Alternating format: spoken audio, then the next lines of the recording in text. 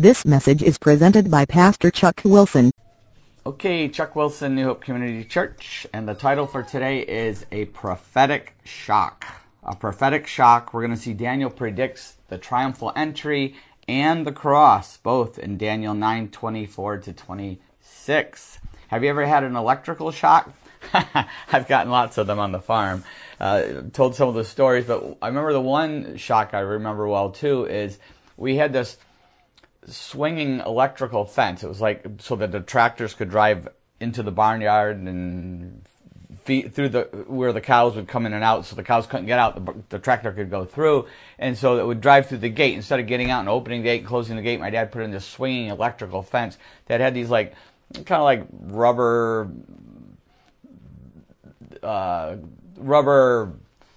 poles, and off of it was hanging these like wires, these plastic wires with some metal exposed, and that's where the electrical currents would go through. So we could drive through on the tractor, but the cows couldn't go back out because they'd get a shock, kind of like a dog fence. They would get a shock if they tried to walk out by touching these hanging wires. And so we came up with a game. On the farm you get a little bit bored, so we came up with a game where we would dive through the fence to see if we get a shock, because electrical current goes on a pulse, and it would go boom, boom, boom, that kind of thing. So we had a game. We'd see who could dive through without getting shocked. And we would play this game, and I always won. I would dive through. Everybody else would get their shocks, but I never got shocked. It was crazy.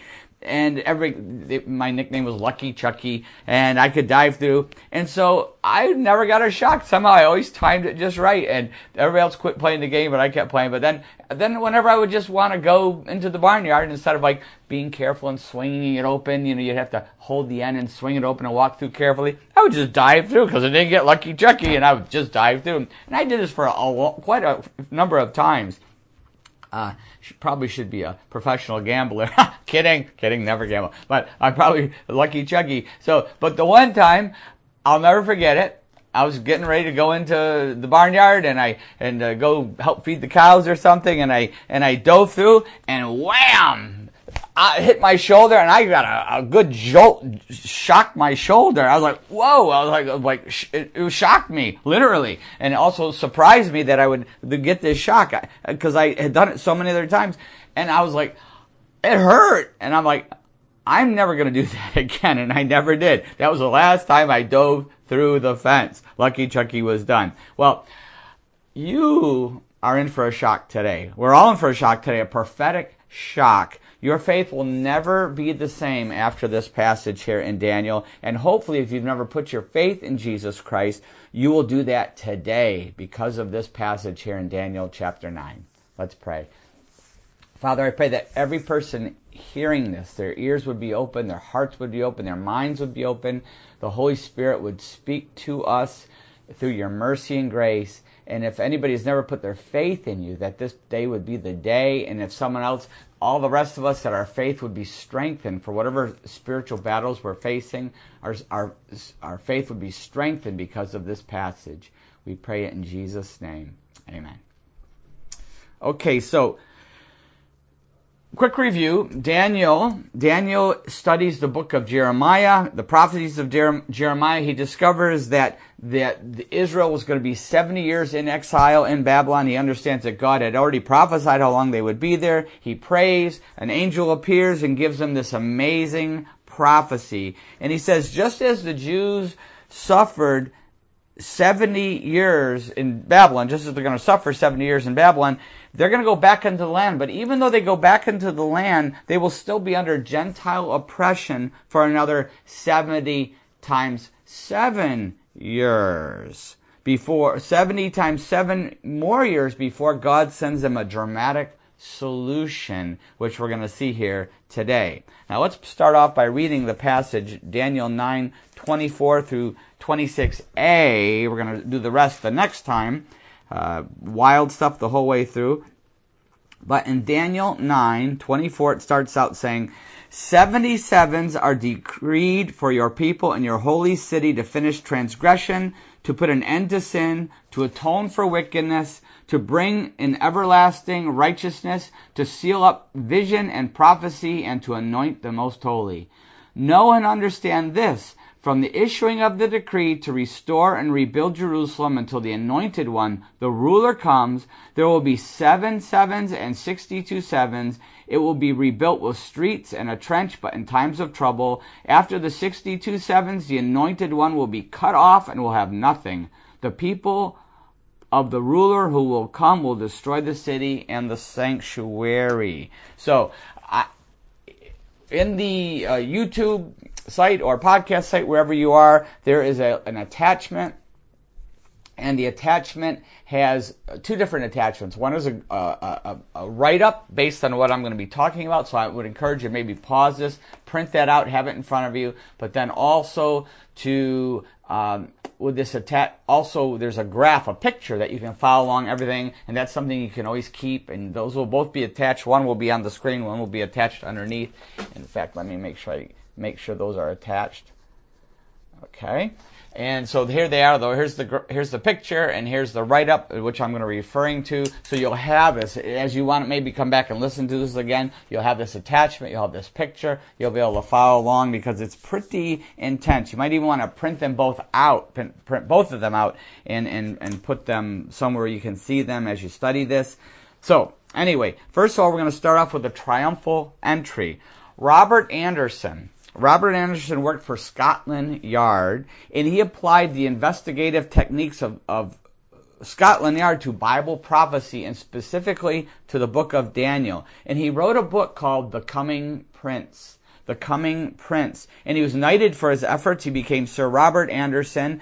The findings are, and it's incredible findings that they came up with, regarding the time frame from the decree to rebuild to the coming prince. This is going to shock you. Daniel talks about this time frame from the decree to the coming prince, from the decree that's given out to the coming prince. It's going to shock you. Daniel talks about 70 times 7. 70 times 7, which is 490 years. Okay? Now, the first 69 times 7, which is 483 years, that is already fulfilled, as we're going to see. The last 7 there's a prophetic gap. The last 7 years is in the future. It's a prophetic gap. We're going to see that next time. I'll give you a hint. It's in the book of Revelation. Okay, it's a tribulation in Revelation. But so back to what Robert Anderson found. We're going to focus on the 69 times 7 today. When do the 69 times 7 years, the 483 years, when do they begin? Verse 25 said, with the decree to rebuild Jerusalem. The decree to rebuild Jerusalem begins the clock, the ticking clock of 69 times 7. There were 4 decrees to rebuild. The first 3 were to rebuild the temple, but the 4th decree was to rebuild Jerusalem. And in Nehemiah 2, verses 1 to 8, King Artaxerxes gives Nehemiah permission to rebuild Jerusalem's walls. Okay, that's the command to rebuild Jerusalem. That's in Nehemiah 2, 1 to 8. King Artaxerxes tells Nehemiah, rebuild the walls. This was, when he gave that decree, this was the first day of Nisan in Artaxerxes' 20th year. We're using the Hebrew calendar here. The first day of Nisan in Artaxerxes' 20th year. Now, I'm giving you a lot of crazy stuff. Once again, run off the page. You'll always have this here, but just listen for this moment. This was what we would call March 14th. March 14th, 445 BC. Okay? Now, if you take the 7 plus 62 equals 69 weeks, times 7, it equals 483 years. Once again, see the insert, see the chart that I have up there. Very, very interesting. But then, if you multiply the 483 years times 360 days. Why 360 days? Because they were using the Hebrew prophetic calendar at this time. We didn't have the 365 days. It was 360 days, Hebrew prophetic calendar. And it comes out to be 173,880 days. That's how many days it is, okay? That's what it adds up to. Now, if you take March 14th, 445 BC, which is when Artaxerxes gave the decree to rebuild Jerusalem, which is what Daniel says starts this prophetic calendar here, the clock starting. If you take that date, March 14th, 445 BC, and if you add the days that Daniel gave, 173,880, you end up exactly on April 6th, 32 AD. Why is that a big deal? Because that's the exact day that Jesus Christ rode into Jerusalem on a donkey. He presented himself as the Messiah, the triumphal entry, exactly on that day. Is that incredible?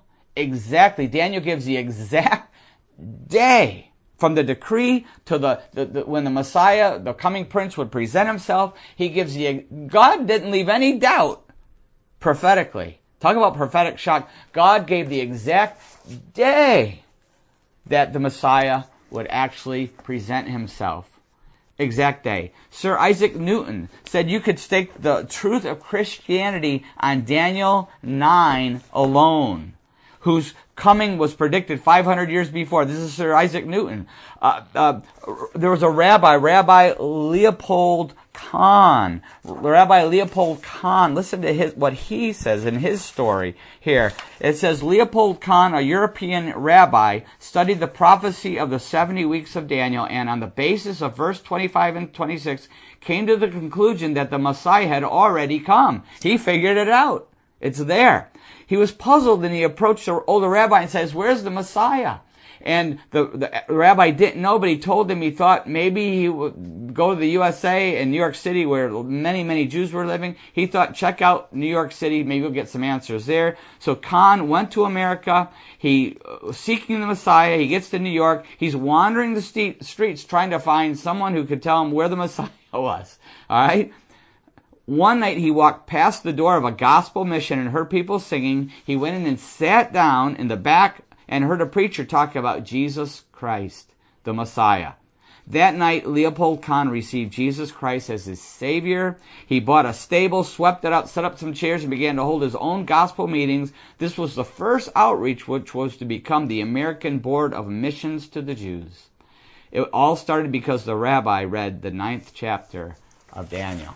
Amazing, amazing prophecy. And there's more. There's more. Not only did God predict the exact day of the triumphal entry, not only that, but there's more. Daniel also predicted the cross. The cross. Verse 26. Going to go back to verse 26 here where it says, Daniel 9, verse 26, where it says,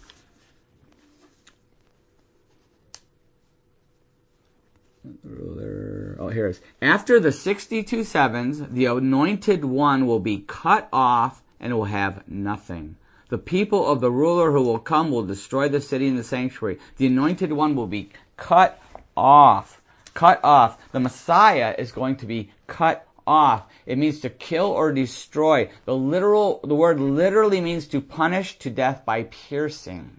To punish to death by piercing. The execution of the Messiah is clearly taught in the Old Testament scriptures all over the place. Isaiah 53, Psalm 22, many, many passages in intricate detail, and also exactly when the Messiah would be executed, when the Messiah would be crucified is taught very clearly. It's after the 69th week, according to Daniel, after the triumphal entry, and before the temple is destroyed. Verse 26, before it's destroyed. So you have this window, the triumphal entry and the temple destroyed. Between that time frame, the Messiah must be crucified. Now, the first temple was already destroyed when Daniel gave this prophecy. There was no temple. So we know he's talking about the second temple.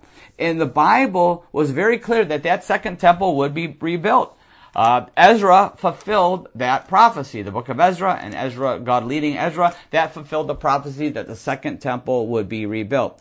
It's also clearly prophesied that the Messiah would come to that temple. The Messiah, in Scripture, the Messiah had, many Scriptures, this is one included, had to come to the second temple. Specific prophecies that the Messiah, who we know is Jesus Christ, had to come to that second temple, which would in turn be destroyed by the Romans. Daniel explained that would be would be destroyed by the Romans, which means that the Messiah has to have already come. He can't come now. He can come a second time. We know he's going to come a second time to the third temple when it gets rebuilt, but he can't come for the first time. It's impossible because there is no second temple.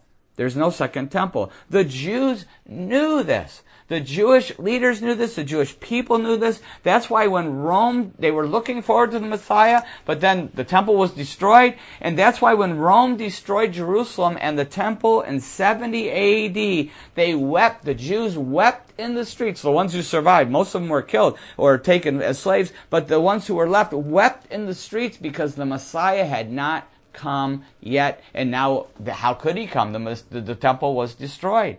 Many rabbis throughout history have recognized this fact. In the book, The Search for the Messiah, an excellent, excellent book. If you have Jewish friends who are searching for the Messiah, it's a super book on this. But he brings this very thing out that, here it is. I'll give you just a couple examples. In the 12th century AD, Rabbi Moses ben Maimon, one of the most respected rabbis in history, and a man who also rejected the messianic claims of Jesus of Nazareth, said regarding Daniel's 70-week prophecy, he said this: Daniel has explained to us the knowledge of the end times. However, since they are secret, the wise rabbis have barred the calculation of the days of the Messiah's coming, so that the untutored populace will not be led astray when they see that the end has already come, but there's no sign of the Messiah. He figured it out. He knew. He rejected Jesus, but he knew the numbers don't add up. It's impossible for the Messiah. The Messiah should have already come. He knew. He knew this. He knew this truth. He knew it. God made it clear when the Messiah would come again. God made it clear, and he showed exactly who it is: Jesus Christ. Jesus Christ. Why God, and that's why God held them accountable for this day. In fact, in Luke 19, verse 41, listen to what Jesus says, holding them accountable. As he approached Jerusalem and saw the city, he wept over it and said, if you, even you, had only known on this day what would bring you peace, but now it is hidden from your eyes. This day, God held them accountable for this day that Daniel predicted. They should have known it. A lot of rabbis did figure it out. They still rejected. They rejected. That's why Jerusalem is judged. Verse 26, judged, destroyed by the ruler by the people of the ruler is to come. The ruler is to come is the Antichrist, ruler of the revived Roman Empire. So we know it's Rome. So the Romans would destroy Jerusalem and the temple, just as Jesus prophesied. I'm going to read it to you again, but a few more verses this time. As he approached Jerusalem and saw the city, he wept over it and said, if you, even you, had known on this day what would bring you peace, and now it is hidden from your eyes, the days will come when your enemies will build an embankment against you and encircle you and hem you in on every side. They will dash you to the ground, you and your children within your walls. They will not leave one stone on another, because you did not recognize the time of God's coming to you.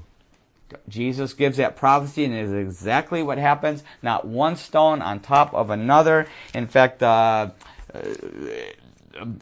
book was this in? I think this is also in The Search for Messiah. It talks about 70 AD, Titus Vespasian and the Roman legions laid siege to the city, slaughtered more than 1 million inhabitants. Inadvertently, the interior of the temple caught fire. The extensive gold coverings and fixtures had melted, and it was subsequently, because this gold melted down into the cracks between the stones, the Romans took the stones apart stone by stone to recover the gold. That's why not one stone was left by another. They completely dismantled the temple top to bottom, and fulfilling Jesus Christ's specific, very, very specific prediction here. So we see this very thing, amazing proof. How could they miss it? How could, not all Jews, Jesus was Jew, the apostles were Jew, the first century church was almost all Jewish, but how could so many miss it? The same reason that so many miss it today.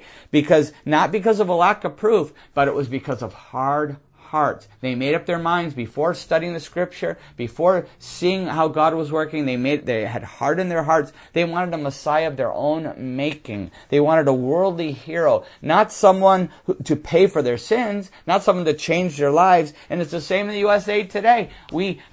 So many reject God. Why? Because they invent their own God. They create their own God. They build their own Jesus. So like Build-A-Bear, they build their own Jesus. A genie in the bottle that will just meet their needs and give them what they want. And they're excited about God until they realize that God's word goes against what they feel like doing. God's word goes against what they want to believe. It goes against what they feel. And once they realize that God's word goes against that, then they're not excited about God anymore. And that's why even back in Jesus' time, why so many in the triumphal entry, so many in the cheering crowd became a murderous mob. Snap just like that. Reminds me of the riots and the looting going on in the USA today. You see those mobs? That's exactly that. They've turned on. These mobs are obviously anti-Christ. I'm not talking about peaceful protesters. I'm talking about the rioters and the mobs that are out there and the violence that they're doing, the looting that they're doing. That is a picture. That's anti-Christ, and that's a picture of when the mobs turn on Jesus Christ. It's the same picture that you have here. And that's why they rejected Jesus as the Messiah and crucified him on the cross. Daniel 9:26 said he was cut off. He was crucified, pierced, killed by piercing. And then it goes on to say he will have nothing. He's cut off, but he will have nothing. Why? Because he died for others. Not for himself, he died for others. He didn't receive what is due him as the King of the Jews yet. We're going to see that in the second coming. Wait till we get the rest of Daniel and the book of Revelation. But although he has nothing yet, something was accomplished. For Daniel 9:24, something was accomplished. Something was accomplished, talking about Israel, but also what the Messiah accomplishes also. 9:24, to finish transgressions, to put an end to sin, to atone for wickedness, to bring in everlasting righteousness, seal up the vision and prophecy, and to anoint the most holy. Talking about the Messiah and what he's going to accomplish. Very important, because this is vital to us today too. Finishing the transgression. What did Jesus say? The last words on the cross? It is finished. To put an end to sin. What did Jesus do? He paid for our sin. To atone for the wicked. That's us again. We're the wicked. He atoned for us. Our atonement. To bring righteousness. Exactly what Jesus Christ did on the cross. He brought righteousness for us. In fact, in Romans 3:21-25, it says this. But now get this, connect the dots to what I just read here in Daniel 24. Romans 3:21, but now a righteousness from God apart from the law has been made known, to which the law and the prophets testify. This righteousness from God comes through faith in Jesus Christ to all who believe. There is no difference. For all have sinned and fall short of the glory of God and are justified freely by his grace through the redemption that came by Christ Jesus. God presented him as a sacrifice of atonement through faith in his blood. Through faith in his blood. God presented him as a righteousness, sacrifice of atonement. That's exactly what Jesus Christ did. He fulfilled Daniel 9 completely. Have you had your sin paid for? Have you become at one with God? You can only do this by putting your faith in Jesus Christ, his death on that cross, and his blood that he shed, the ultimate Lamb of God that was sacrificed for everyone, to all who believe. Sacrifice of atonement for all who believe. John 3:16 tells us how to believe. For God so loved the world that he gave his one and only Son, that whoever believes in him shall not perish but have eternal life. Have you ever put your faith in Jesus Christ? Christ. I'm going to give you a chance to do that in just a moment when we pray. But I want to also ask those who have already put their faith in Christ, who are Christians, are we living by faith? Are we living by faith? God is in control. Even these crazy times that we're facing in the USA today, God is in control. God has it all mapped out. We can trust Him with our life. We can trust in His plan, even though we may not like it. It's a roller coaster ride. Woo! Up and down, around. We may not like it, but we can trust it. We have to hold His hand. We have to hold His hand and trust Him, even in these insane times. And look at the book of Daniel. Look at what Daniel went through. Look at what Shadrach, Meshach, and Abednego went through. Look what the captives went through, 70 years. And look at how long they waited. Almost 500 years of chaos and war. And then came the cross. God's plan went through all that time of history. God's plan was not stopped, was not off course. It was still accomplished on the cross after almost 500 years. And that's why it's vital for us to live by faith. Over and over you see that again in the Bible. Live by faith. For we live by faith, not by sight. Not by feelings, but by faith in Jesus Christ and His Word. Let's pray. How is God speaking to us? Maybe you feel like your life is out of control. Maybe you feel like the world is out of control. Maybe you're very anxious. We're all struggling with anxiety, aren't we? Hard not to. But do we have faith? Are we able to work through that anxiety and those anxious feelings and the stress that we're facing? Are we able to work through it every day and get to a place of peace and joy and faith? By trusting God, by trusting His plan, by staying close to Him, by being in prayer, by being in His Word and seeing His promises. And while you're praying about that, I want to speak to those who have never put their faith in Jesus. Maybe you're listening to this today and you have never put your faith in Jesus. But today, for the first time, you realize that Jesus' triumphal entry was prophesied to the day. That the crucifixion of Jesus on the cross was clearly prophesied, and it's impossible for anyone else to be that person. No second temple. The prophecies have been fulfilled by Jesus. It's impossible for anyone else to be God's Son, the chosen Messiah, the anointed one. It's impossible. Only Jesus Christ can be that person, is that person that we can put our faith in and our trust in. John 3:16, for God so loved the world that He gave His one and only Son, that whoever believes in Him shall not perish, but have eternal life. Have you ever believed in Jesus? Have you ever given Him your life? The prayer of faith, God, I repent of my sin. I turn away from my old life. I died to my old self. I put my faith in your Son, Jesus, who died on the cross in my place for my sin to take my punishment. He gave His blood for my blood. He gave His blood to wash me clean. I put my faith in Jesus. I give my life to your Son. Father, I pray that each one of us would be saved by faith and live by faith because of this prophecy in Daniel. I pray that in Jesus' name. Amen.